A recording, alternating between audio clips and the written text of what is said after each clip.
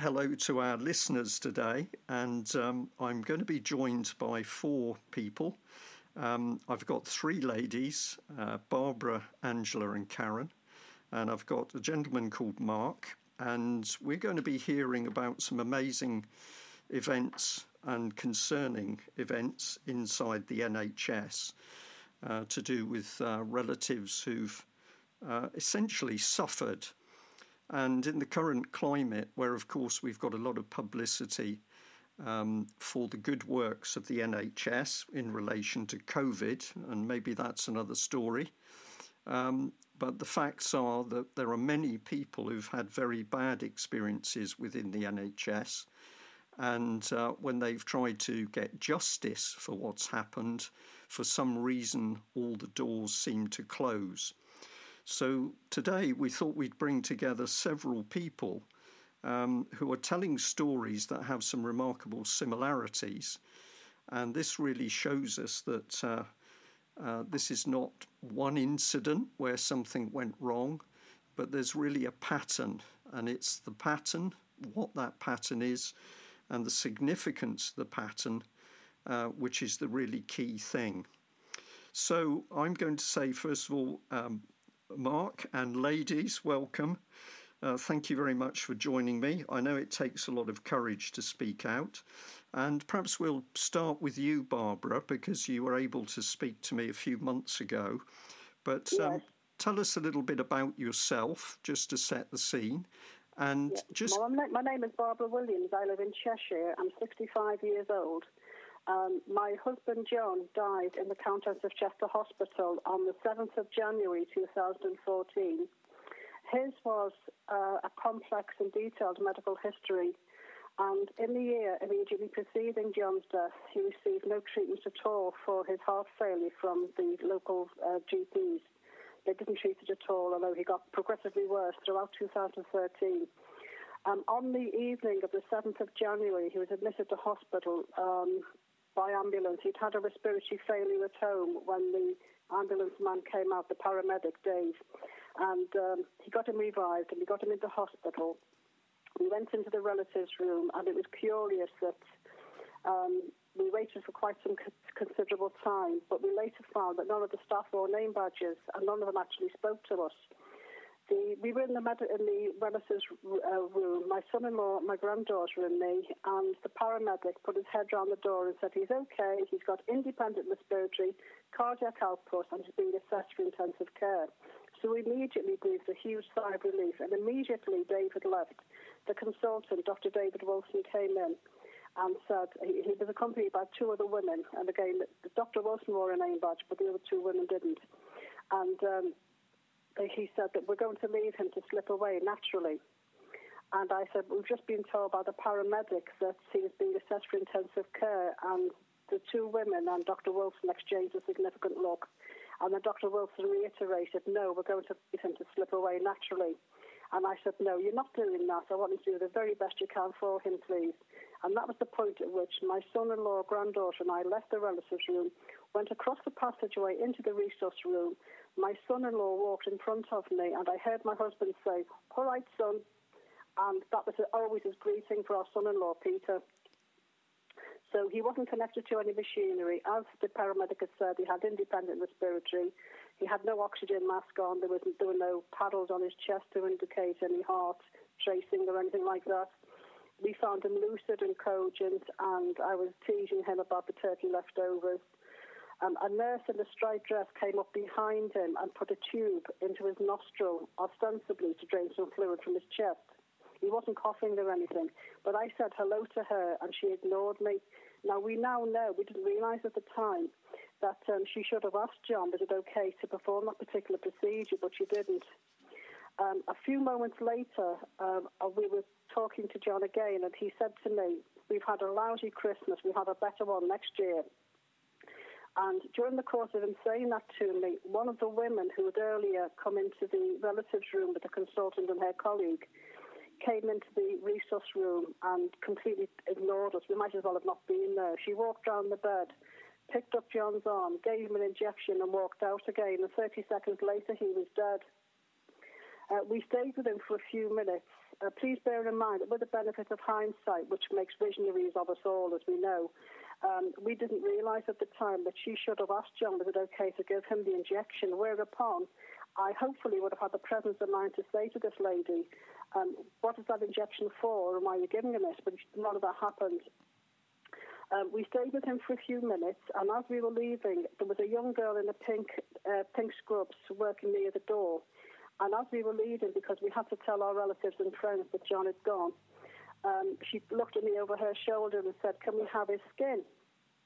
And my granddaughter and I were absolutely dumbfounded, and I said to this lady, "I beg your pardon," and she turned and faced me and said, "Do you think we can have his skin?" And I said, "No, you can't. Just leave him alone, please."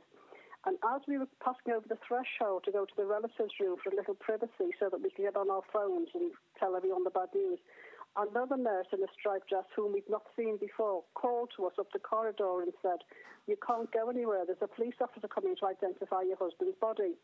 Now, once again, if I'd been in full possession of what I'm pleased to call my wits, I'd have said to this lady, "How do you know he's died?"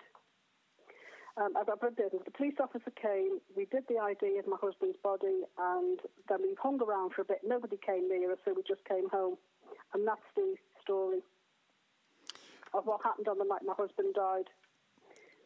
Barbara, it's there's aspect. Thank you very much for telling us that. There are aspects to this story which are just incredible. I have the advantage that you've talked me through some of that before, but hearing it for the second time really brings things home much more. So the key bit in this is that things were done to your husband that there was no approval for. Absolutely not. Can I just interject there, Brian, for a second, please?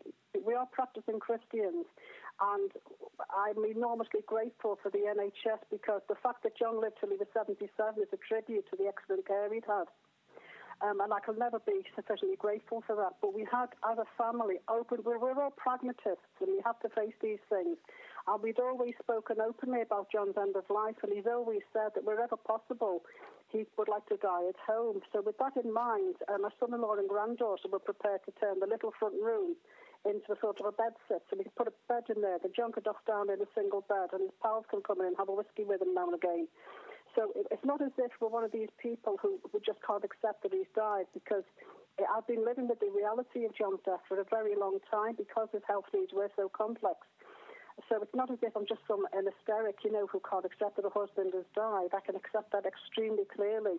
But we were supported by our local church, by the outreach workers, the pastoral care. And as I say, we had openly discussed John's end of life. So it's not as if, I just couldn't accept that he died. It was the circumstances that didn't become clear till much later. That it's actually an assault to perform any sort of procedure on a patient without their consent. Yes. And just to fast forward it a little bit further, when I went to the GMC, the General Medical Council, the Assistant Commissioner of the GMC obtained what he claimed was an expert opinion. And it transpired that they are claiming that John was number 3 on the Glasgow Coma Scale, which means he was deeply unconscious, and that he had an endotracheal tube in his throat, which is not true. If he had an endotracheal tube in his throat, it would not have been possible for him to speak to us. And more importantly, if he was deeply unconscious, why did they take the view he required sedation and pain relief? Yes. It's balmy, Brian. There's no other word for it. Yeah. So if I summarise this a little bit for people listening, the key bit is that you were able to speak to your husband and he responded. You said that he was cogent. So yes, absolutely. He was there. He was communicating with you, and then 2 procedures are carried out, including one of which includes an injection. And did you say 30 minutes later he was dead? 30 seconds. It was that quick, John. Brian, I beg your pardon. But we didn't know that this woman had a syringe in her hand. Right.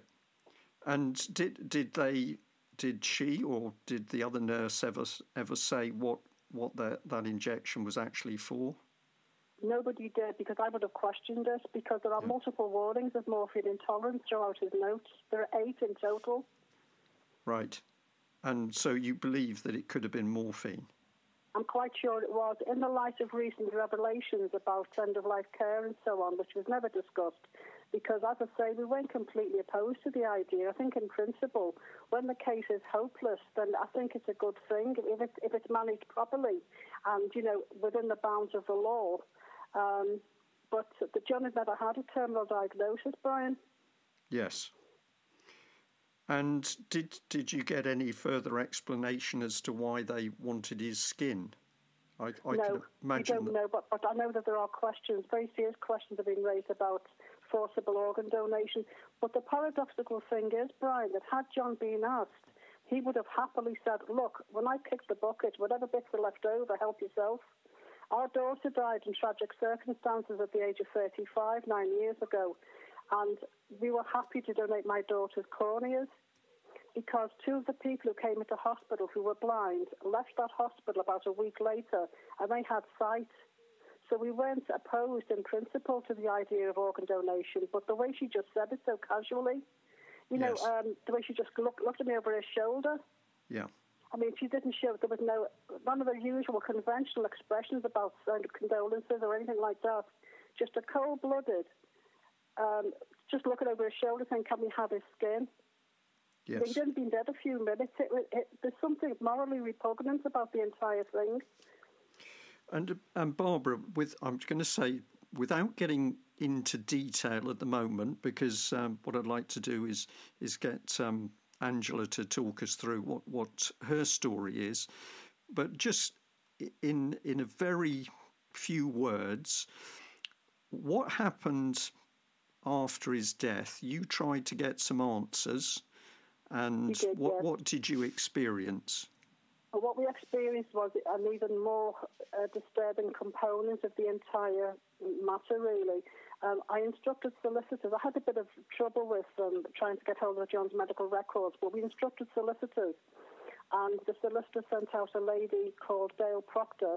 And Gail came to the house and she took the entire story, and I said how quickly he had died after having been given this injection. He didn't speak to us, so we don't know what was in the injection. You see, the curious thing about this, Brian, if I can just remind myself, first thing I said to John when we went into the resus room, I said, have you got any pain anywhere? And he said, no. If he had pain, I would have gone to look for somebody and said, can you please give him some sort of pain relief, making sure that it wasn't morphine, hence the 8 separate warnings. But that didn't happen. So the solicitor that came out, Gail, took down all the details, and she said, well, we'll be able to find out what all the drugs he was given on the night he died. She said, we'll find out who prescribed them and what the drugs were and who administered them. But there was no drugs chart in the file, Brian, and neither this particular firm of solicitors or 2 or 3 others, well, 2 really, 2 other firms of solicitors, they didn't pursue that either.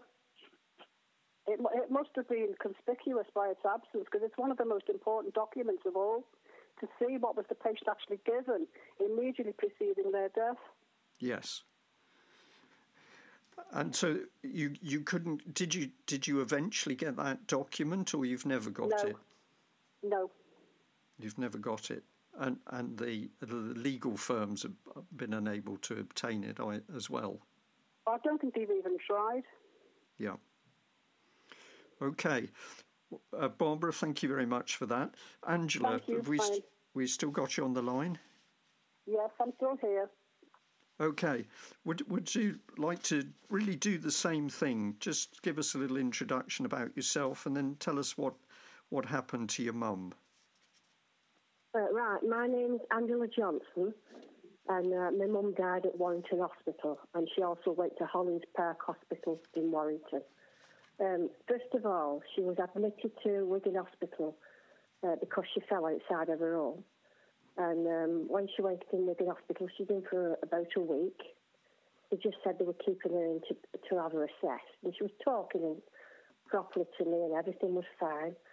And then all of a sudden they said, we want to have you in this room, for a chat.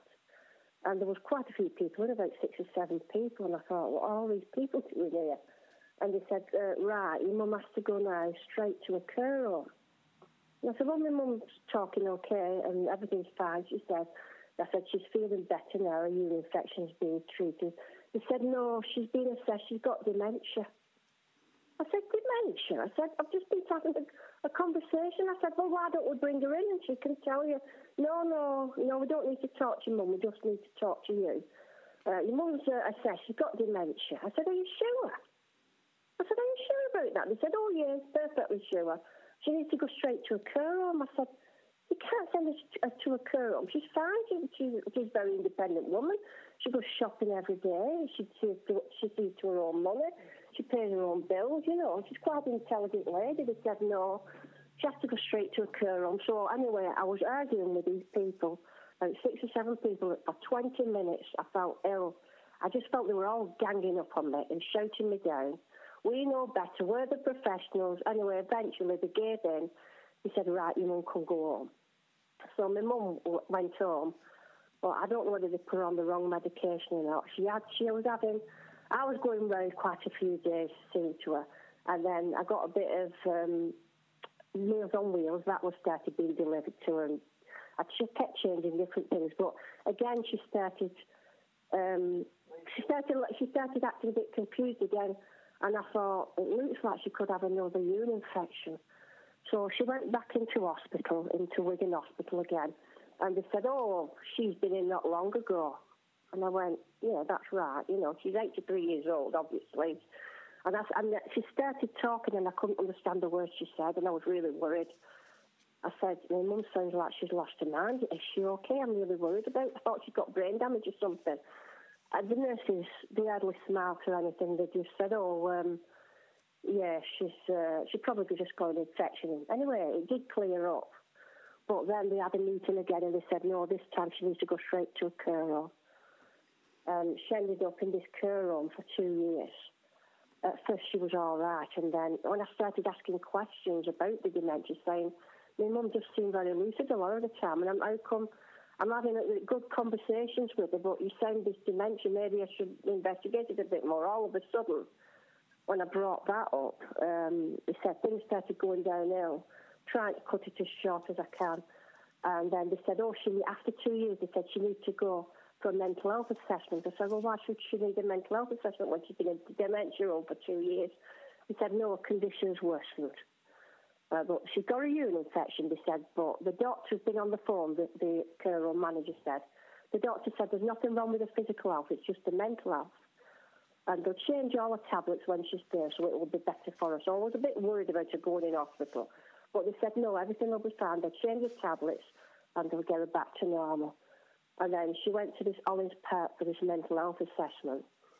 And after about 19 days, they told me the day after that she'd been rushed at 2 o'clock in the morning to Warrington Medical Hospital to have to see because she was unresponsive. And I asked about this. But the morning after, she was brought back and they said she was fine. It was just a false alarm, they said. It was nothing worried about, just a false alarm. And then on the 28th, things started going a bit strange. They had what they call a best interest meeting. And I said, what's that? They said, it's called a best interest meeting, just going through things about what's better for your mum. It's really good, we had this meeting. And I said, well, fine then. So we had this meeting. But at the meeting, it was okay, but I noticed they were talking in code sometimes. They'd use abbreviations, which I didn't really know what they meant. And all these abbreviations were coming out. It was like they were talking to one another in a secret language, but I thought it was all medical talk, so I didn't really take much attention. Anyway, the day after, my mum was unconscious. She actually looked like she'd been in a car crash. And she used to always be dressed up, very proud woman. They left her in a wheelchair with her legs wide open. I said, what on earth's happened to my mum? They said, I said, what's happened to her? I said, has she fallen and banged her head on the floor? They said, no. And now all of a sudden, these nurses weren't talking to me anymore. And I was talking to them, and they just wouldn't answer me. They said, right, and they just wheeled her down to what they call the morning room, which was a private room. But it had a window in where the nurses could peek through the window, and look at you. And they called it a family room, I think, as well, and the quiet room. They had different words for it. And she was in there, unconscious, and I was really worried about her. The nurses didn't seem to want to talk to me. And all of a sudden, about 3 of them came in with all this paperwork. This is the day after the best interest meeting. They all started frantically filling all this paperwork in. I asked what it is. They said, it's nothing to do with you. And I said, well, what are you doing? They said, here. And they passed me this. It was called a This Is For Me form. And I said, well, what's this for? They said, just write down what food your mum likes and what likes and dislikes there, because she can't speak. I said, yeah, but she was speaking a few days ago. She'll wake up. They said, she won't wake up anymore. I said, well, how do you know that? So I filled this This Is For Me form, and things were going from bad to worse. And I asked for a second opinion. They said, no, she's not entitled to a second opinion. You can't do anything for her now. And I was asking doctors and nurses, and I said, I was really worried about my mum. She looks like she's dying. This nurse walked off when I said that. I had a word with another doctor, and he said, well, how old is your mum? And I went, 83, and this doctor just busted out laughing. I said, what are you laughing for? He said, oh, she's 85, sorry, she was. She's 85, he said. They're organs fail at that age. He said, you can't do anything for her, and he just walked off laughing. And the thing is, I've no family. And this was going on for like 2 months now. And my son's severely handicapped in a wheelchair, so there was just me and my son there. And because I was asking the nurses questions saying, why is my mum going downhill, the nurses were getting very aggressive with me. And then they started saying, where's your family? Where is everybody else? I said, I don't have a family. Where's your family? I kept asking her to send her to a medical hospital, and they kept refusing. They said the doctor won't let her go, and eventually they let her go when she was really bad. So by the time she got to Warrington Hospital, she was in a bad way. Her mouth was open. That was on 12th of June. She was moved to about 4 different wards. Nobody seemed to be interested in her, and I kept saying, you know, she can be saved. No. And one of the nurses said, we've never known anybody come from another hospital who was so badly dehydrated in such a bad state. So obviously, I didn't know which way to turn because, like I said, I've got my son in a wheelchair. I'd no help. I'm just basically having to drive now because it was quite a long way from where I live. So anyway, to remember, from 12th of June, from 29th of June, that's when she died. And from then on, I'm sure they kept switching the drip off because they said she needed a drip on. Yeah, and I only found out after, through medical records, that she actually had this thing on called a syringe driver, which I didn't know what it was. They never told me about that. When they were changing the bed once, I actually asked, what's the box under a pillow? What's that white box? And they said, with the buttons on. They said, oh, it is nothing. It's just something attached to the drip. And I said, all right. So I was arguing with the doctor as well, because the doctor had me and he said, there's nothing we can do for her now. We had to have to leave her die. I said, what do you mean leave her die? He said, we're taking the drip off your mum now and just leaving it die. I said, I'm really worried. She's had no food or water now for days. The drip looks like it keeps being switched off, but the nurse says it isn't. And my mum's mouth is dry as anything. It's been wide open for days. And all her tongue's cracked. And I get upset talking about it. It's sorry. And I told the doctor, I said, I'm a Christian. And I don't believe in euthanasia. I said, you can't do it. I'm not allowing you. And he said, we're taking the drip off now, whether you believe in it or not. We're doing it anyway. He said, we're taking the drip off and we're leaving her to die. And that about 6 years ago, when she died yesterday. And I'm still in shock with what I've seen, because he was barbaric. Yeah. It was absolutely barbaric, honestly. Okay, I wake up every day into a nightmare.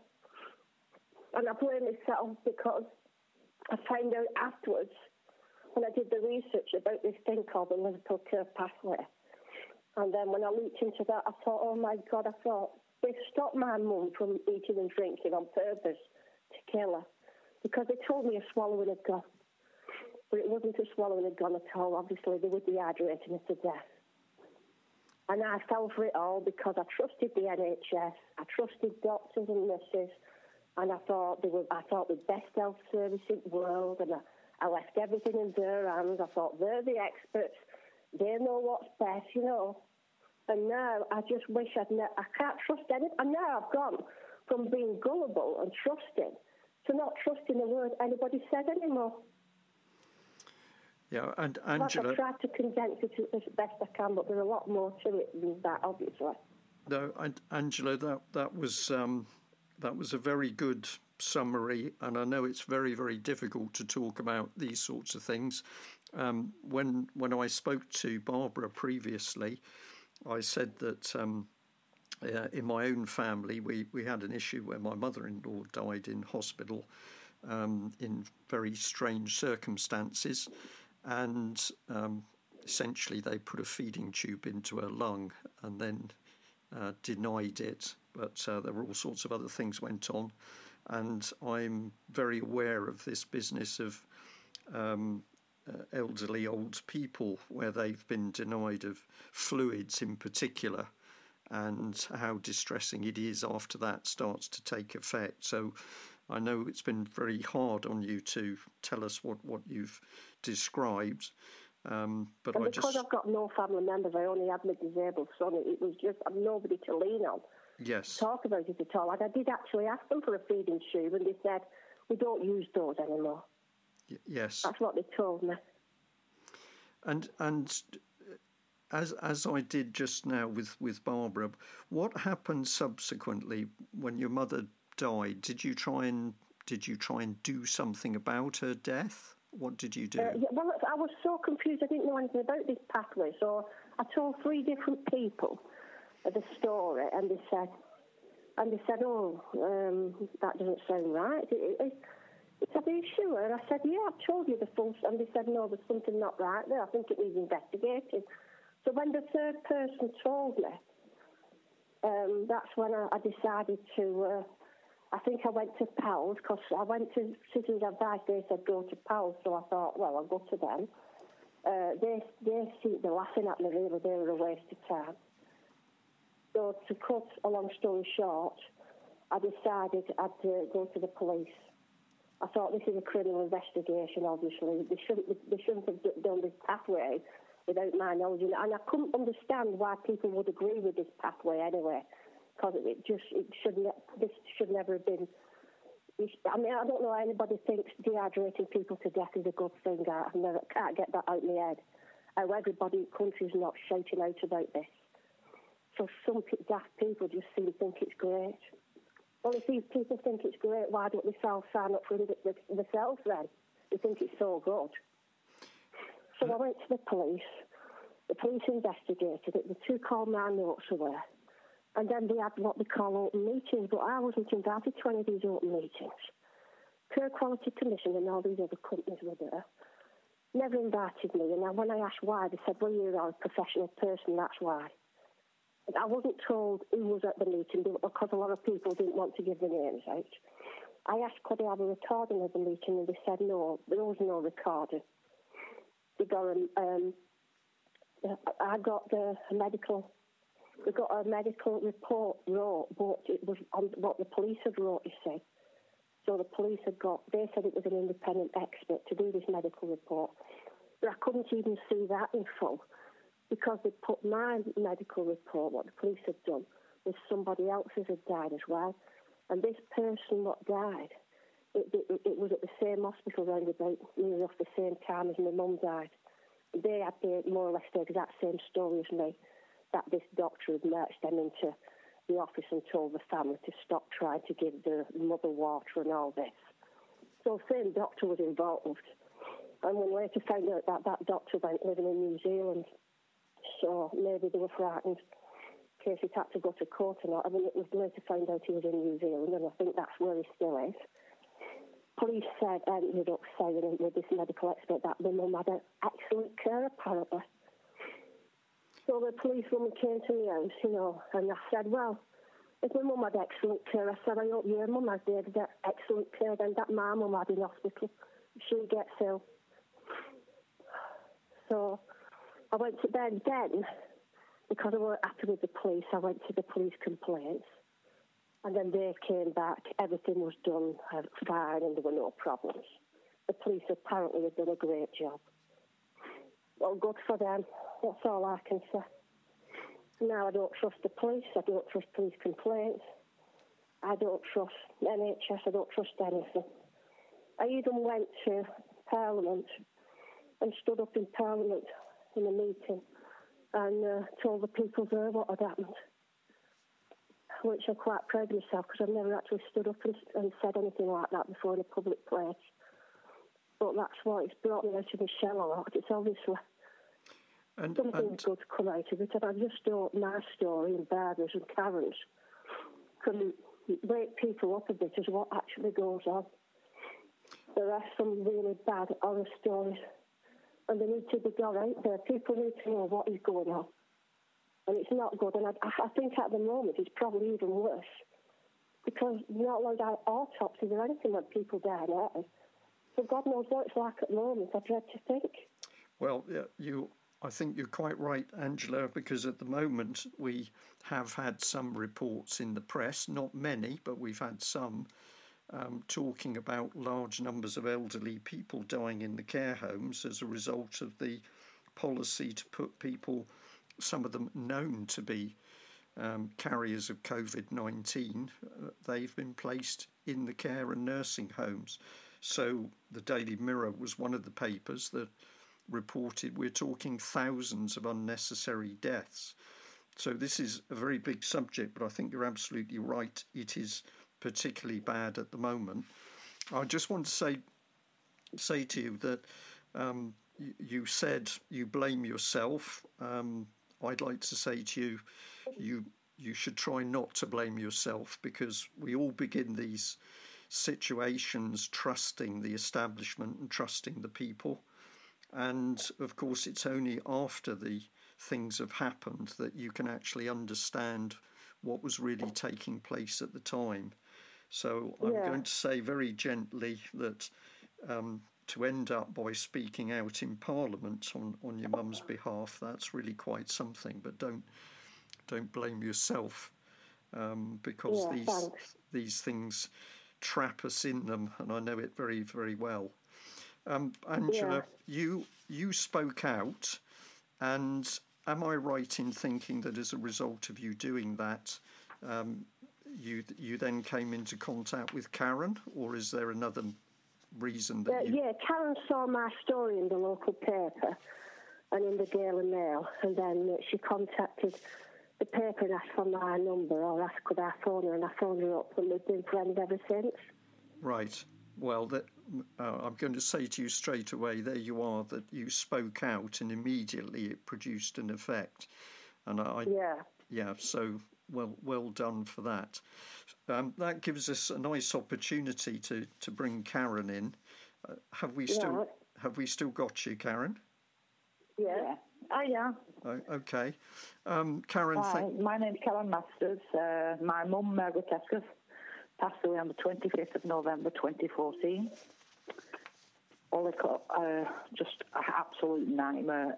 On the 28th of October, by GP referral, she was admitted to Wigan Infirmary for a 5-day course of antibiotics for a pressure sore on the buttock. On the 31st of October,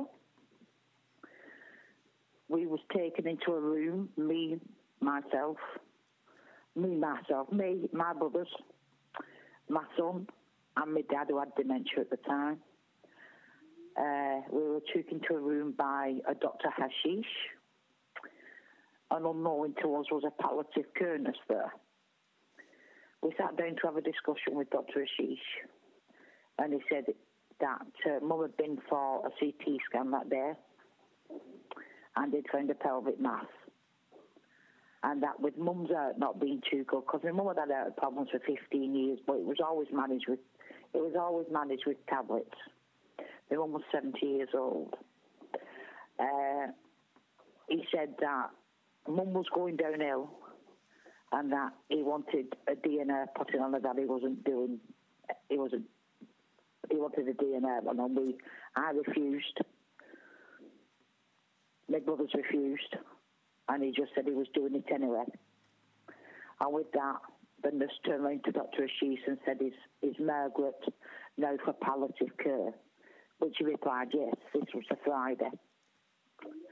On the Sunday, we was all there, and the gynaecologist consultant came while we was all on the ward. Mum at this time was sat up in bed and talking and laughing.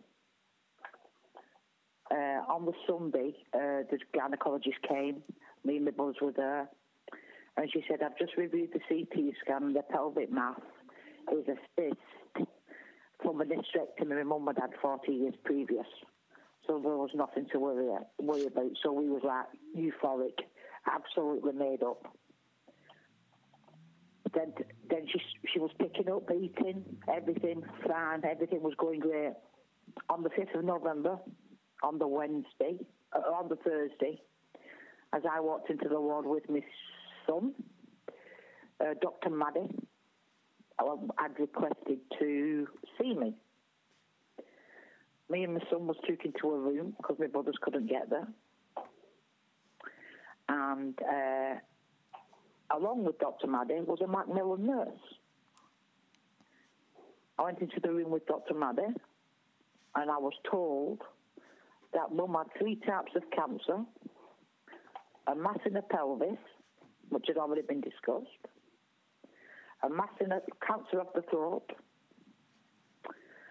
and cancer of the pelvis, cancer of the throat. Oh, I can't think what the other cancer was. The 3 types of cancer. Angela, was the 3 types of cancer? I don't know. Throat, pelvis, lungs. And we were like just looking at him shocked. And he said, I'm afraid to tell you, she's less than 12 weeks to live. And by this time, my mouth was on the floor. And I said, it doesn't make sense, this. I said, what do you mean she's got cancer? He said, what I said, he said, she's got cancer in 3 places. He said, I think we should go along now and tell your mum. I said, tell me, Mum, what? He said that she's got 3 types of cancer and she's terminally ill and she's less than 12 weeks to live. I said, well, I'd rather you didn't do that. I said, because my mum is terrified of dying. I said, so please do not tell my mum something like that. He said, unfortunately, she needs to be told. So we proceeded along to the ward, where in no uncertain terms, he told my mum that she had 3 types of cancer. She had less than 12 weeks to live, and all he could do was make her comfortable. And he would try and get her home. That was on the 5th of November. Leading up to that, she was fine. The Macmillan nurse, the specialist at the hospital, arranged to have a bed delivered to our home so we could nurse Mum at home in the final days. The bed was delivered. On the 19th of November, when we proceeded to go into the ward to visit Mum, she had been moved to a side room, to which I questioned, because my mum didn't like being on her own. I said, can you tell me why my mum's been moved to a side room? Well, she unexpectedly developed diarrhoea this morning. So we don't know whether it's the antibiotics or she's got a bug. So we have to put her in there. But within 24 hours, if the diarrhea is cleaned up, she can come back on the ward. I said, well, please make sure, I said, because my mum doesn't like being on her own. But as a family, we made sure that visiting was covered from 10 o'clock in the morning to 8 o'clock at night, all the way through. In the time Mum went in that room on the 19th, she was never offered a drink or a meal. Nothing. On the 20th, when we went into the hospital, into the room, my mum was really, really drowsy, and they put her on morphine. And she should never have been put on morphine because she had heart problems. And they was injecting her with morphine because they said she was in pain. But the pain relief she was on was quite substantial enough she didn't need any more. So I started to question it, which I was told that Mum was on end-of-life care and not to get involved. So I had a meeting with a social worker and they put a care plan together for Mum to come home and be nursed at home. On the 21st of November, which was the Friday, Unknown to me, there'd been a meeting behind our backs, which I'll explain later. There'd been a meeting took place behind our backs, which we didn't know anything about. As we was in the room, Mum, this was the final time Mum spoke. And the words she said, and I didn't believe her, but I should have done, because I thought it was the drugs what were talking. She said, Karen, there's 3 of them, and you don't know what they're doing to me. Then were the last words my mum uttered. On the 24th of November, I had a conversation with the consultant who rang me when I was at home to say that Mum could be discharged the day after on the Tuesday and come home to us. So he was happy that Mum was coming home. The following morning, we always arrived at the hospital for 10:30, never no later. We was in my home, which is 10 minutes from the hospital. And I received a phone call that Mum had deteriorated. She was deteriorating. So me, my brothers, my dad, my son, all raced up to Wigan Infirmary. I received a phone call that Mum was deteriorating at 11 minutes past 10. We arrived on the car park at 21 minutes past 10. Ran along the ward to be greeted by a nurse to say she died 10 minutes previous. We was absolutely hysterical.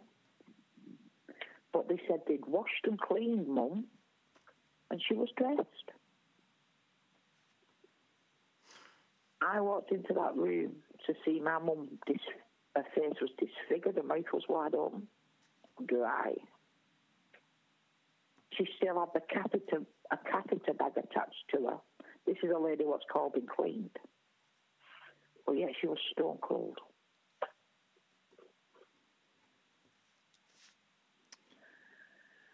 We stayed there for an hour and a half.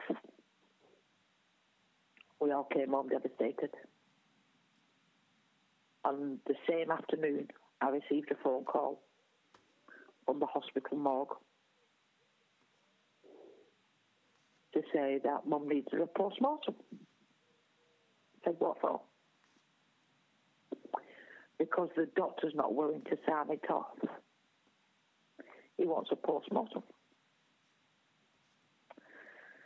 So things were put in motion. We tried to get the funeral arranged. In the meantime, my mum was having a post-mortem. And I was dealing with a lovely lady from the coroner's office, Nora. She was fantastic. Nora got back. We arranged my mum's funeral for the week after. I got a phone call off Nora from the coroner's office to say that Mum's death was malnutrition and bronchial left pneumonia. That was what was going on the death certificate. Only then did I question. I said, what are you talking about? Pneumonia. The man had cancer in 3 places. And she said, hold on a minute here, Karen. She said, I think we're getting wires crossed here. She said, you're trying to tell me that your mum had cancer? I said, yeah, 3 places. I said, my mum was dying of cancer. I said, not pneumonia. I said, they never mentioned pneumonia. She said, right. She said, have you got access to a computer? I said, yes. She said, can you email all this over to me? She said, and I'll put this back in front of the pathologist. Which we proceeded to do when we did that. She rang me back and said it would be the day after before she could get back to me. And I received a phone call on the Wednesday where the lady replied, are you sitting down, Karen? And I said, no. She said, well, can you sit down? So I sat down and she said, I'm sorry to tell you, but there's no traces of cancer in your mum's body at all.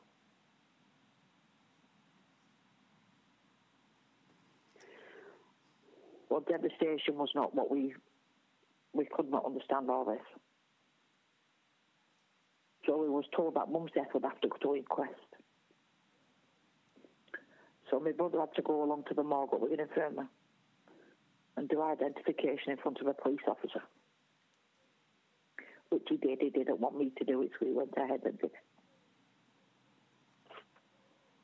The inquest was opened on the following Thursday morning, and it was shut straight away, and it was due to be up for the following May. On the Friday, I received a phone call at 7:10 at night from Wigan CID, and they was inquiring that Mum's death. They'd had a report that Mum's death had been sudden and suspicious. So I had a phone call on the Friday night to answer all the questions to the CID and everything. We had to cancel the funeral, the first funeral, and rearrange it for the week after. Then we had to give full statements to the police of what actually had gone on and things like that. We went to inquest the following May, and Dr. Maddie was put on the stand. Only to discover on the 21st of November, when they had the best interest meeting, they found out that Mum didn't have cancer, they knew. The coroner then proceeded to ask why we weren't informed as a family that Mum hadn't got cancer.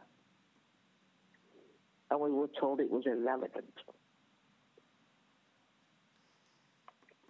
I tried to ask questions in the inquest court. I was cut down.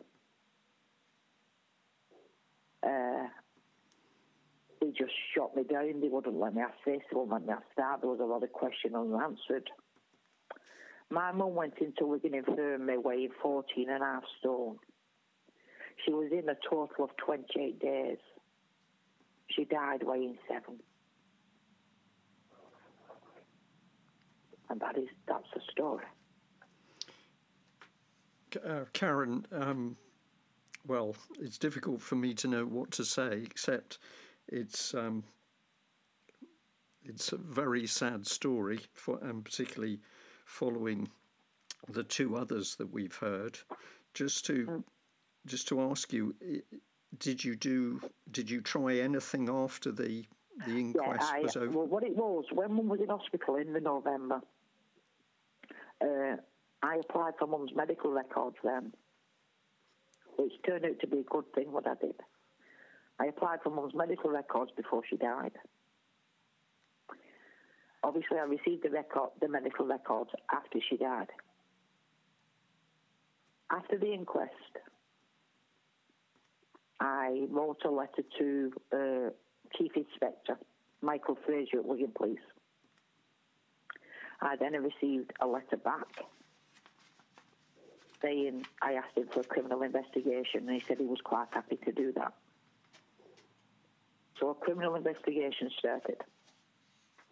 But in the meantime, while all this was happening, 6 more cases had come forward from Wigan Infirmary, from the same ward, the same doctor.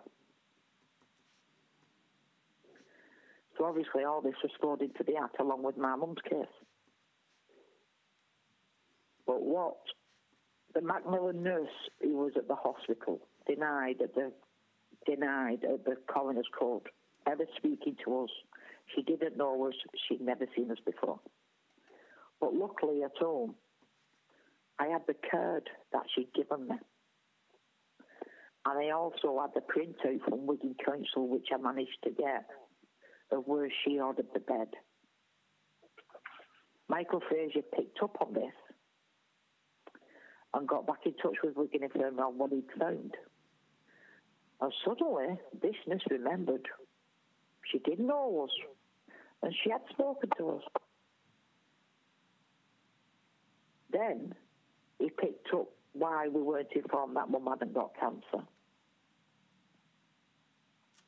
And basically, he came back with recommendations and that they should fill fluid balance sheet charts in properly. An investigation closed. So, Karen, what was the what was the final decision of the... The final cause of death was natural causes. Right. And I also received a letter of Umish Prabhu, a sorry letter, while the investigation was going on, a sorry letter to say how sorry it was that we were told Mum had cancer and she didn't have it, and he was so sorry, and lessons had been learned. Well, that isn't much good to me when my mother's in the ground. My mother was unlawfully killed for something she didn't have. So I proceeded to go along to the coroner's because I'm still trying to get a weight of when Mum died. We're trying to get the weight through what she did weigh when she died. And unfortunately, they don't weigh them now when they die. So they don't know where this information is because they know she was malnourished and they won't release it. A lot has gone on. A hell of a lot has gone on. And it's just been lies upon lies upon lies. The one was given morphine, which I have got on the fluid balance sheets. And at I'm 51 now. And at 49, I got what was called broken heart syndrome. I had to have a triple heart bypass through all the stress what I've been through.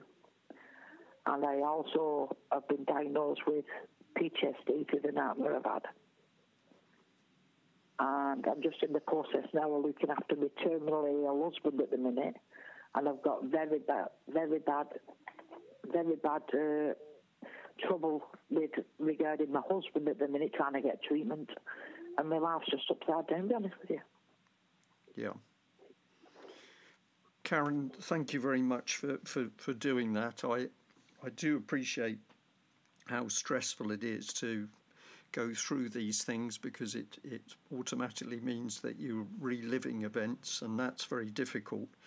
But it's also important to talk it through because it's only when people like the three of you speak out that other people can actually hear what is happening, what's really happening inside the NHS, and they can begin. They actually stopped an interview going out with Granada Reports. The hospital told Granada Reports not to come along and do the interview with them. Right. So what a local? Who was going to do the interview with you? Local radio? I was in the Daily Mail twice, in the local papers, and same as Angela's, and that's what I've had. But Tim Scott rang me from Granada Reports because he'd seen the article in the Daily Mail. Right. And he was told in no uncertain terms not to come along and do the interview with me. So they were essentially the press were warned off. Yeah, they were. Yeah. Right. And just to end this section, Karen, you saw or you read Angela's story in the local press. Is that right? I did, yes. And I contacted the paper and asked for Angela's number, and the rest is history, so we said. Okay, well, that's good. You've made a friend out of it, out of tragic circumstances. Alive, yeah. When you read Angela's story, what was it that hit you? You read that, and you were obviously. It was the dehydration. Our mum was left without food and water, and now they called Angela a liar. Right. And I knew then. I knew. I said there's something not right here. These stories match up, and it's not right. Okay. All right, Karen, thank you very much for that. Angela, are you... Thank you. Angela, are you still there? Angela. Yeah. Yeah. Can I just ask you, when you first met with Karen and she told you the story, what was it about her story that you picked up on? Well, it was just more stories which I'd heard of other people as well about this pathway and how they just leave people without water, and it's just like they're just discarded. And I was just in shock because since I started looking into it, and I read loads and more other articles similar to mine and Karen's, and I got talking with a lot of people on social media, and I used to meet up with groups of people, and virtually it was the same thing. They just used to give up, say, oh, we can't do anything for them there, and stop food and water as if it was a normal thing to do. Yeah. So how does that help anybody? Just say, oh, I'll just leave them and starve them to death and not give them any fluids. I don't know how that is making someone comfortable, because it causes hallucinations, pain, extreme thirst. It's a horrible way to die, being deprived of water. And I think that's what upsets me the most, really. So thinking that she's died without water and that needing to happen. So it's obviously, as far as I can see, done to speed up the death process. Maybe what people are naturally dying. It ends the life, doesn't it? But the NHS say it's making people comfortable. That's what they call it. They call it duty of care and making comfort care. And when people see words like that and hear doctors and nurses saying it, they think it's a good thing. Angela, I have my own memories coming back at this, because I witnessed my own mother-in-law very dehydrated until the family prompted her to be put on a drip and at least some hydration given, which of course did produce a beneficial effect. But we were constantly told that she couldn't have liquids because she didn't have a swallowing reflux, which was actually true. But looking back, I can say that I saw a number of things that didn't seem to be right. And of course, one of the things was that there didn't seem to be any urgency to ensure that she was fully hydrated. And I can remember her saying to me on one occasion, "I'm just so desperate for a drink or a cup of tea," but she was never allowed that. So I'm just going to add that little piece, because I understand from personal experience at least some of the things that you're saying. Thank you, Angela. I just want to bring Barbara back in. Barbara, thank you for giving me the opportunity for speaking. Well, and letting Mum's story be heard, really. Thank you very much. Well, that's a pleasure, but I'm sure we're going to be able to speak some more, so don't think that this interview's the end of it. I think there's a lot more to cover if you're happy to do that. Yeah, I am, yeah. Okay. So, Barbara, can I just ask, how did you meet these other two ladies? Through Mark Jones. He told me about their experiences, and of course, predictably, I was as horrified. I was shocked but not surprised. And when he said about you've expressed an interest, how nice it would be for us to get together and compare notes. See, John's death was very quick because, as I say, they did tell us, that they would leave it in to slip away naturally, but they didn't actually say when. He didn't at any point say that his death was imminent. But I wonder a bit on reflection, could we not have taken him home that night? But one of the abiding problems I'm left with is, that won't leave me in peace, is that poor man who so badly wanted to live, who loved his home and his family and his friends and his garden and his apple turnovers and his little drop of antifreeze now and again, although he shouldn't have had it, and his old reruns of Midsummer Murders and Miss Marples. He was a happy man. That sounds a bit paradoxical considering his health problems, but he was happy. We could have taken him home that night and he would have died in his own home. He died because he was given an injection. And the very fact that he won't disclose the records of it, we don't even know who the name of the woman. We went to the coroner because apparently there ought to have been a coroner's inquest and there wasn't. There was no autopsy. There should have been an autopsy. And can I just, before I forget, this is terribly important, it's becoming increasingly rare now for toxicology tests to be undertaken during the autopsy process.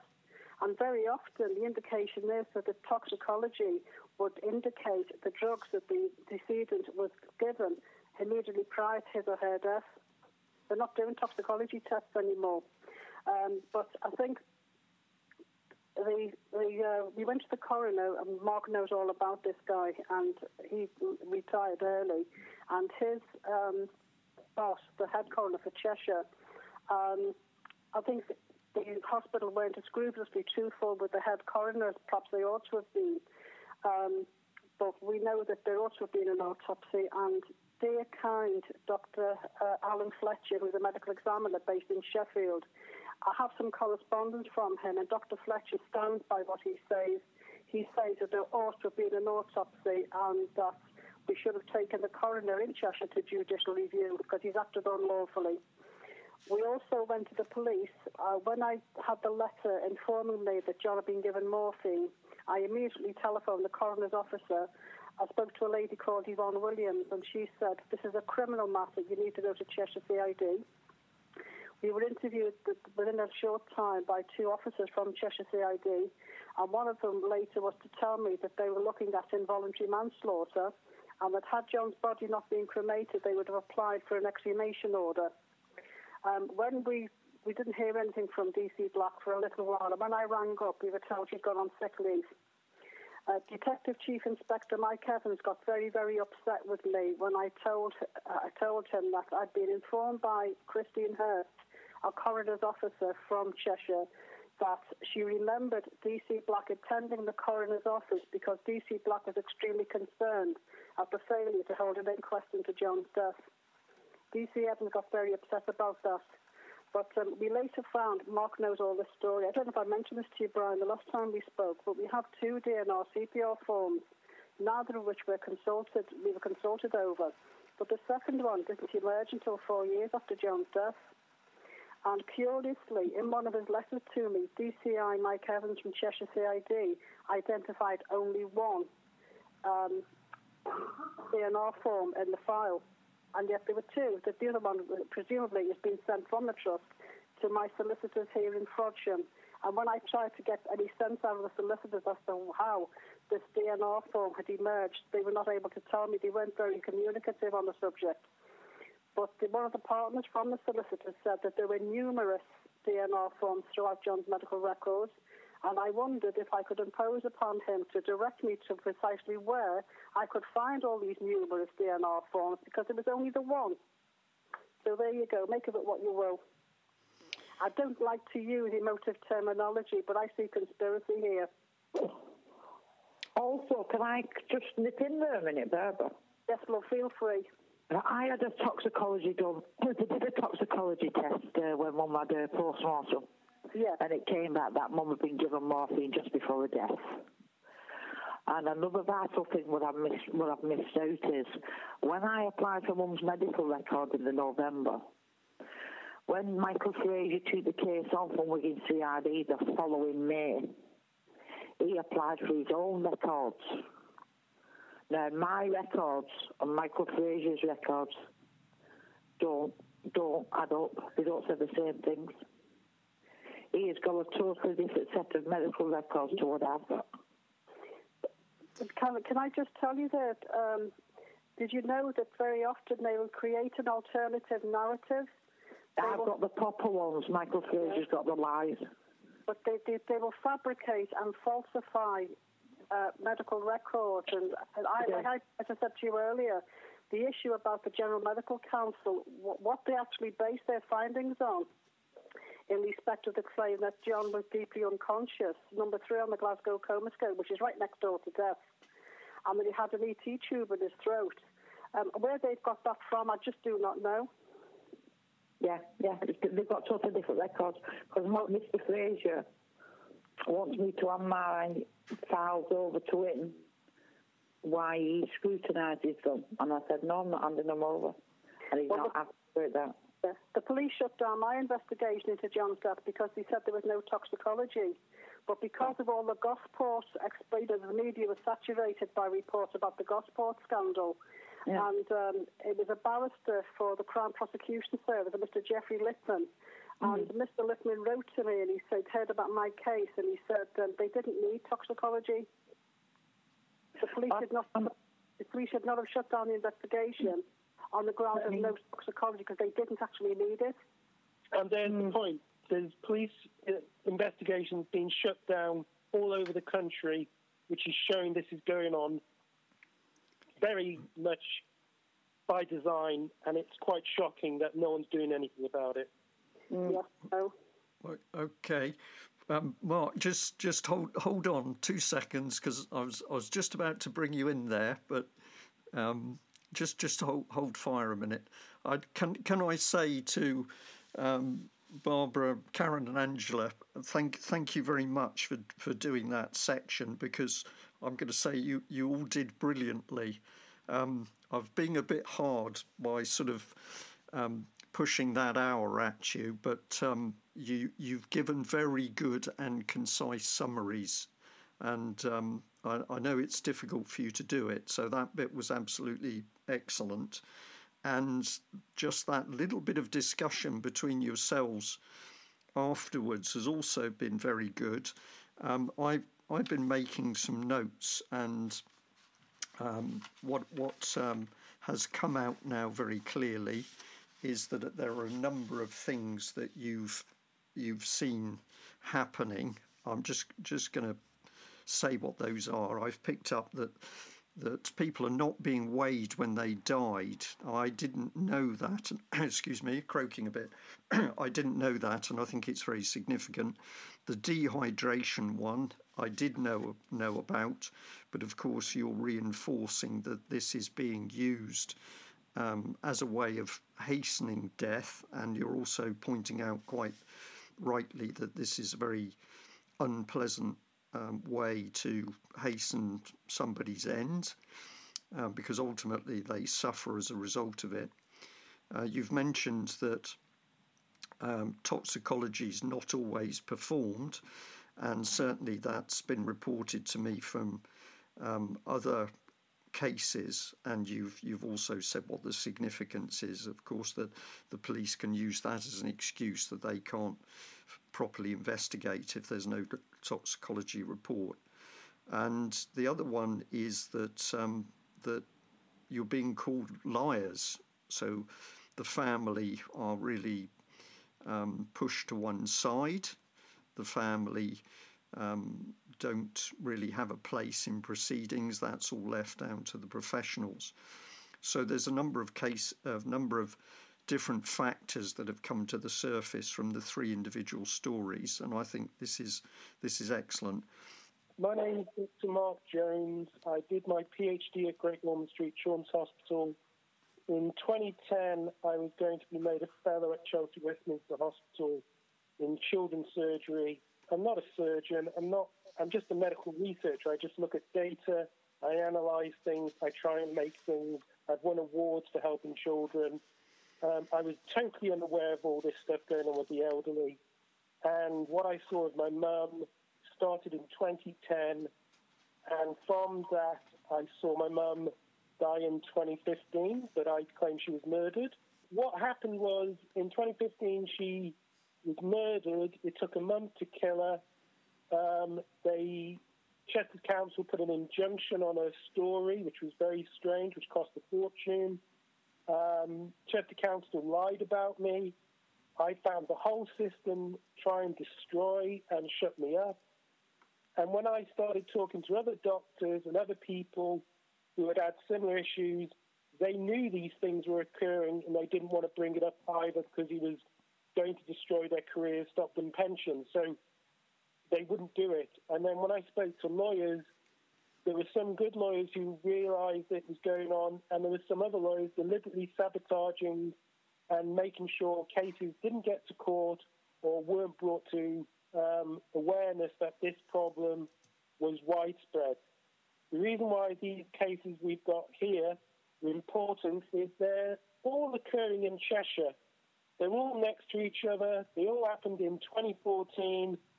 The seeds of what caused them happened a lot earlier. There's a culture which ranges from the General Medical Council to the CQC to the Sisters Regulatory Authority. So you've got all the regulatory bodies not doing their jobs and, in fact, deliberately damaging and covering up the scale of the problem. Now, when you look at it, from a bigger scope, the patterns that occur with all these cases all over the country is it's not one person that puts the people into a vulnerable position. It is a team. There's always two people helping the elderly person become more vulnerable.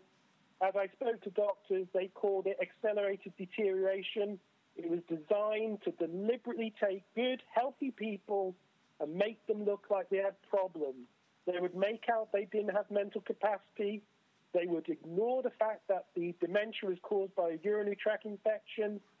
And everywhere you turned, people were ignoring the truth, and they were working out ways to financially gain by it all.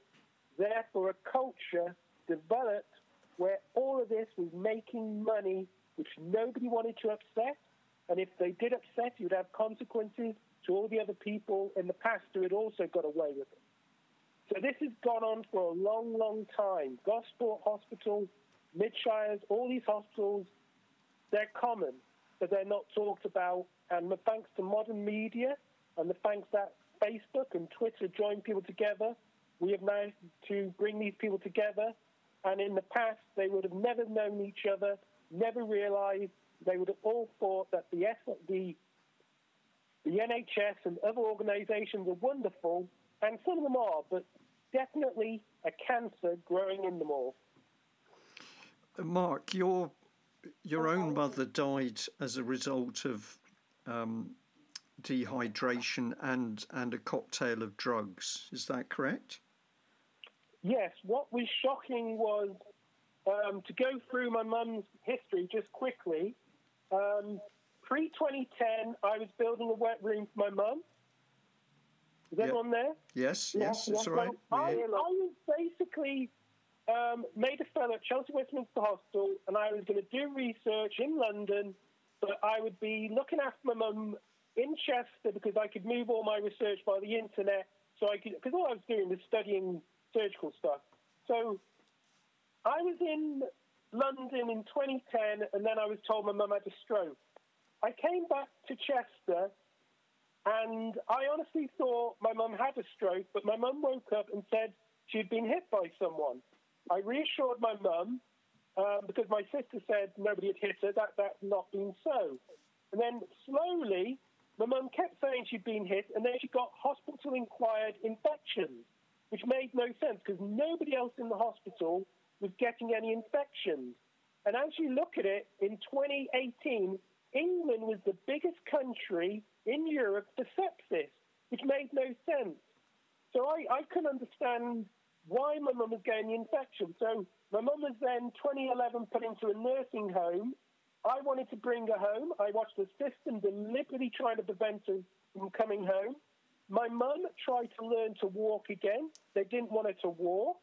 It was like the whole thing did not want her to recover, and they wanted her to deteriorate. And I would spend time with my mum, and it was quite obvious there were things were not right. She was quite worried about stuff. And in 2013, I took her, as I did every Sunday, to church when I could, and it was quite obvious she didn't have dementia. She was holding conversations. She was obviously fearful of something. And then it came out, and I recorded it. My mum said a lawyer had hit her, had changed the will against her wishes, and also tried to force her to sell her home when I wasn't there. And as I researched this, I found this had been done also in before 2010, when I'd been to an American conference. They had picked on my mum. And I investigated after my mum's death, and I found these lawyers do this. They pick on elderly who have no extended family to oversee the will, to take the will by force, to create disputes, and then profit from all this disaster. And I couldn't believe this. So in 2013, I tried to get my mum and this nursing home to see a lawyer to get a statement. My mum had an epileptic fit due to the mismanagement of her medication. I told that an ambulance was going to be arriving to help her. 2 hours later, the ambulance hadn't arrived. My mum was still fitting. I called the ambulance. They said no one had ever called them. The ambulance crew arrived. They were shocked that my mum had no care. They checked the nursing home. They hadn't used the medical supplies they got, which could have saved my mum. My mum was in a very bad state, and just as the ambulance crew was about to take my mum out of the nursing home, the manager of the nursing home produced a do not resuscitate. It was rejected because the doctor involved had kept my mum in the nursing home drugged, and it made no sense. The doctor was office practice was across the way from my mum's guest house. The lawyers were just further down the road who had tried to rob her. And then my mum was put into another place in 2014, and it was meant to be the best nursing home on the planet, and it was right next to the Countess of Chester. And I went in at night, and there was no staff. I went in at night, and there were people screaming for help. And I said this was going on, and I got banned from going in at night because what I was seeing was a nursing home improperly staffed. And a very good staff person told me what the nursing home was doing was taking patients from the Countess, supporting them at night, and at night the business plan was that future nursing homes would run out a program where at night the staff would have the dementia patients fast asleep, and they could be used for looking after hospital issues. And the nursing homes could be extended into this commercial business. Well, I obviously saw this was not possible. And then I went in at a mealtime, and I saw two head nurses misfeeding an elderly person, which could have caused them to have other problems. And as soon as I raised the concern, I was banned from going in at mealtimes. And then they put a Dole's, a deprivation of order of liberty, on my mum, based on lies, one of them saying that I had caused trouble in the nursing home, which was impossible because when the police incident had occurred, I was with a lawyer in some other location, so it obviously was a lie. So my mum had a Dole's put on her, which trapped her in a nursing home she didn't want to be in. She was dehydrated several times. She went to the Countess. The staff there ranged from good to bad. They tried to save her, but she kept being sent back to Penetton, the nursing home. And by then, I realised it was very strange behaviour. And what also happened was I was escorted by two social workers to see my mum for 1 hour, 3 times a week. So let me explain. I went to the nursing home, which is 5 minutes away from the hospital. I was walked into the nursing home by two social workers, escorted me to my mum. I was not allowed to take photographs or record my mum begging for help. I was not allowed to bring anyone else in to show these things going on. The two social workers obviously knew what was going on was weird. It was so bad I couldn't get over it. And then somewhere after Christmas, they said my mum was going to die, so they put her on a pathway. This made no sense because my mum was quite happy. And then what happened was I got to present this hopefully on Russian news. Then as soon as I was going to present it, Chester City Council put a court injunction on my mother's story so it couldn't be heard on the news. And if it had been heard on the news, my mum would be alive now. Also, a professional expert was not allowed to see my mum to prove she didn't have dementia, though other people sneaked in and recorded that my mum clearly was compromised, clearly knew that she had been hit, clearly knew there was something bad going on. I brought this up to the attention of the police. A police detective turned up. He didn't know I was recording him, so we caught him lying because he didn't say the same thing at my mum's inquest. Then it took a month for my mum to die. And my mum, I would visit her 3 times a week for 1 hour, and it was quite obvious she was being removed food and drink. She begged for fluids. The nurse, who I had kept noticing was one of these bad nurses who was trying to cause this, presented my mum with a drink, and my mum pulled her head away and clenched her teeth, which made no sense because she was thirsty. I said, "Mum, you're thirsty?" My mum said she was. The nurse offered her the drink. My mum clenched her teeth, turned away. I took the drink off. The nurse tasted it. It tasted foul. From further investigation with other people, I found out that what happens is a lot of elderly are given food and drink which is deliberately foul to make them not want to drink and eat. It's one of the worst secrets of a pile of dark arts which are being done on the elderly all over the country and being protected. So then what happened was the Daily Mail were going to be involved. but I've got the letter from the editor saying they couldn't run the story because the council said not to talk to me. So everything was done to make sure that my mum died, and then when my mum died, they used morphine for no clinical reason. In other words, they wanted her shut up, and they killed her. Then at my mum's inquest, it was a fiasco. We had two doctors claiming they didn't know each other, but later on I found they both signed the cremation documents together. One of those doctors now in 2018 was struck off for not being just a paedophile, but grooming as well. He was notoriously bad and has not gone to jail, and that's another common theme here. So I couldn't get over what happened. The police detective lied at my mum's inquest. The coroner, Reinberg, is appalling. He retired, and then this year I asked for my mum's inquest tape, and they can't find it. They can't find it because now we've got further evidence to show more significant crimes done, and it shows my mum's inquest was a fiasco like everyone else's inquests are. And then coming finally towards the end of it all, in December 2019, I went to court to try and solve my mother's probate case, and it was pointed out that the lawyers who by force took out my mum's will, who were involved with hitting her, said there was a £100,000 care bill, which started in 2015. They'd paid the taxman $3,000 for the final payment, so it had all been solved. Because of hard work and because the judge forced the lawyers to do it, who were trying to control my mum's will, we found out it wasn't 100,000, it was 10,000. It could be even less. So it was a lie. They lied to try and steal money.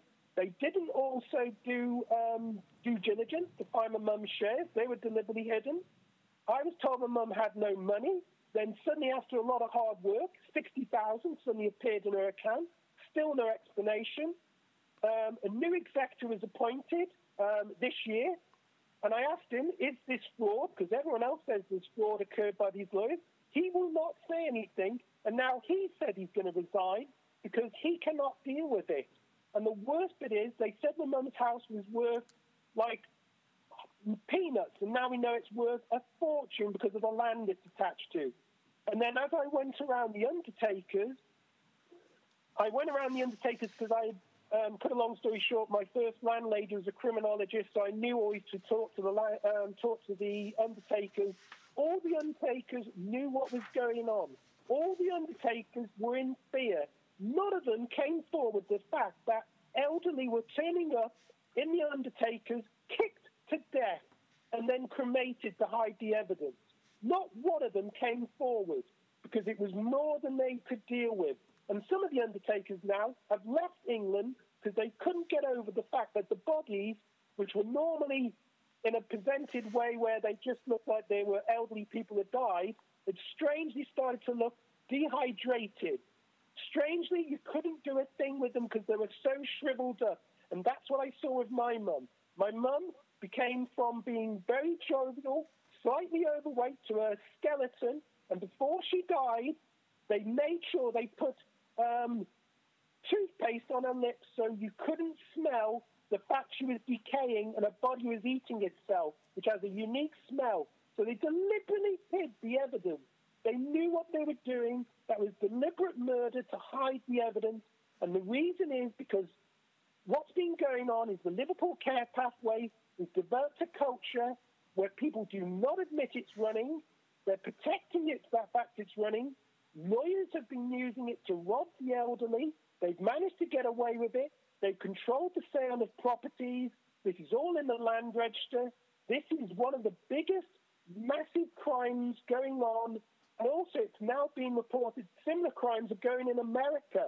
So it's a common practice to do this, and it needs now to be brought up in Parliament and a proper investigation and safeguards being brought in, because at the moment, the General Medical Council, they're not doing their job. The CQC was stated as not being fit for purpose, and the Solicitors Regulatory Authority, it was stated they were enabling criminals to do their jobs, to rob the elderly, and that is how bad it is. And as I researched it, all I came across was more and more cases, like you've heard, and what we've got is accelerated deterioration being done to people who should be alive now, And it's a common practice to now target elderly so they can rob them or target them to damage the family, to cause disputes, to then for the lawyers to financially gain out of it. And it is off the scale. It is getting very dangerous because what the COVID-19 has just done is allowed them to get out of jail card and do this large scale on whole areas of people have been attacked and they've got away with this. It's appalling, yeah? Mark, again, thank you for that. I know that all these stories are very, very difficult to tell because they're so raw and so personal. You have done a huge amount of work to try and alert people in UK to what's happening. Yeah, but before you go on, let me just say, what happened was, I was in an undertaker's 2015. I showed the undertaker a photograph of a dehydrated elderly person, which was in a newspaper, and they said, oh, that's what the bodies look like. And then I said, oh, right. And then they said, oh, those two doctors who you say don't know each other, we see them regular in here. They sign the cremation. They get rid of, And then they said this to me, we've seen babies look like that. And I said, pardon? They said, we've seen babies turning up here dehydrated. And I know from the incubation unit and all the other stuff, babies should not be dehydrated and turning up. They should die of something else before they end up dehydrated. And then what we have in 2015 is the fact that a nurse was killing babies, and they say it's only 15. As I went around and spoke to people, I found hundreds of parents who think they're going to court to get resolution, and not one of them will. And what's more disturbing, if you look at the past history, it will not be one nurse killing all these babies. It will be, what we find is a group of people acting together. We don't understand why they do it. Could be financial, could be other reasons. But that now we know, and you know because you've spoken to other people, is also happening around the country. And what's strange is you either have elderly deaths or babies' deaths. They switch between the two, and there are a group of people within 2-hour-mile radius of places, and they go around and they set these jobs up. They go around sabotaging people's lives. They help kill people who should be alive now. And what was really strange about the babies is some of the babies were IVF, so parents really wanted that child. It was their last chance to have a child, and strange enough, the baby died, and now the lawyers will control and be able to manipulate the funds left in those trusts. It's all by design. It is an appalling situation going on, which when it went to Parliament, I approached somebody in Parliament about saying he couldn't run fast enough away from me. Chris Matheson, the Chester MP, ran away. These people are not doing their jobs. And when it came to my mum's case, we found the police detective who is listed and it's named in 2007 who oversees the elderly is involved and financially gains from my mother's death. This is really dangerous situation to be in because there is nothing going on which makes legal sense. And when I've been to court, I have watched bent judges. That is how bad the situation is. Thank you. Mark, thank you very much for that. You've taken us into some even deeper and darker areas there, which I fully expected you to do because I've spoken to you many times before. I'm thinking that for our audience, this is going to be immensely hard for people to look at, in particular, the NHS, which has been praised in recent months for work with COVID-19. And we are recognising that there are many good people working within the NHS doing extremely good and professional jobs. But what we are also discovering is that the evidence is now coming to the surface that within the care system as a whole, so not just hospitals, but also nursing and residential homes, that proper care is certainly not being given in some cases and worse in others. Barbara, Karen, hi, Angela, Have you got any sort of last points you just like to say to me personally? Anything you like to ask or whatever? I just something I forgot to tell you. I did find out with the medical records. It said my mum had probable dementia, but they told me she'd been assessed with it. I forgot about that. And also, like Mert was mentioning, my mum mentioned somebody hit her in the care home, and it wasn't long after I went to the manager about that. That house didn't go downhill a lot faster as well. So I think with Mert saying his mum was it, similar things happened with me. My mum was it, and when I raised it, things were going downhill fast. So it's if they don't like you, you start to complain. I think in hospital or care homes, all of a sudden bad things seem to start happening. Is this when your mum was saying that they're doing things to me? She said, my mum said they were hitting her in the care home. And then I went to the manager and I had told her what she said. And then they had a meeting and then they said to me, oh, no, your mum was talking rubbish. Your mum's got dementia. She doesn't know what she's saying. So it was just brushed under the carpet. I said, no, my mum's telling me the truth. They said, oh, no, she's just making it up. So they weren't taking her on. She did say in the hospital, she said, Angela, they're poisoning me. I said, what do you mean? So she did mention she was being poisoned. Right. And I have to say, that's a common, as you listen to lots of people talk about this, these are common things that are said. And nobody understands that there are people who are going out there in teams. They deliberately accelerate the deterioration of individuals. When they're in nursing homes, they put them into 3 batches. The first batch, they can lead the people to get up, get their own food, clean themselves. The second batch is sort of the midway. The third batch is accelerated deterioration to death. And they design it so the nursing home is always in profit so they can get themselves out of bed because there's always new people they can bring in and claim they've got dementia. But when they really start to deteriorate, they make sure they go fast to save themselves money. And but we didn't know that when people that they've got dementia, when really they've just got urine infections. Yes. Or they're using drugs what are giving them, making them have hallucinations. Yeah. So they're mimicking these drugs and the dehydration is mimicking dementia. Yeah, and they don't. There was a nurse who found out that they were elderly people who had urinary tract infections. She started investigating.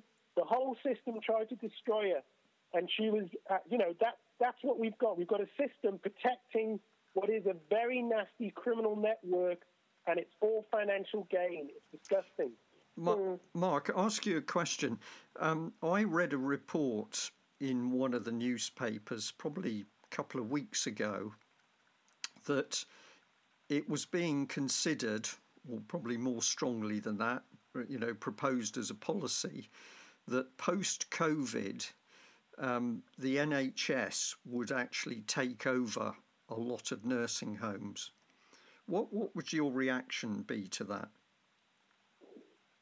I don't have any qualm about doing that or doing them privately. I don't have a problem with it. I think the problem is you have members of staff who work in teams who join forces to deliberately kill people, and then it gets hushed up and covered up. The problem with the nursing homes, which the 2015 Royal Society of Medicine found out, was the elderly people in the nursing home would be dehydrated to such extent they would end up in hospital and then they would die there. But what I observed in my mum's nursing home in 2014, 2015 was staff being trained to make people ill. I had people coming from the hospital trying to infect people. I saw what was being done, ready to be done in 2019, the COVID-19 tricks to infect elderly to make sure they would die in the nursing home. This, what we've got going on now, which is reported as some strange accident, was by deliberate design, and I saw people training them how to get away with it. That's the shocking bit. Yeah. Okay, I'm going to say thank you. Well, thank you all for taking the time to talk about this. And yeah, I almost don't know what to say to you because. Pardon? We all appreciate it. Thank you very much. Well, I had the relatively easy bit to do, so, but I, some ways I don't know, or some ways I don't know what to say to you, because, you know, all of the stories are so heartbreaking and they're so deeply personal. I'll just come back to this business that with my own mum-in-law, we eventually forced the first jury inquest, the first ever jury inquest into an NHS death in this country. And that produced a minuscule paragraph in the Telegraph. No other paper carried it.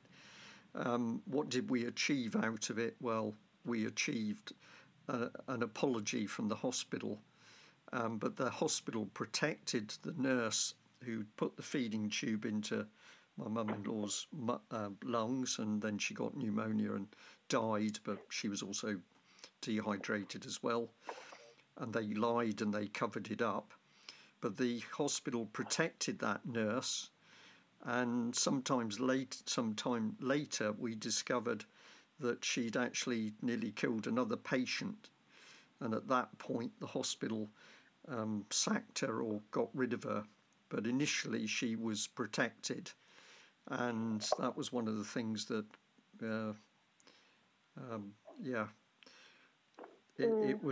it was very tough. But I discovered firsthand many of the things that you're talking about. I discovered the hospital lying. I saw the stress and distress caused to my mother-in-law.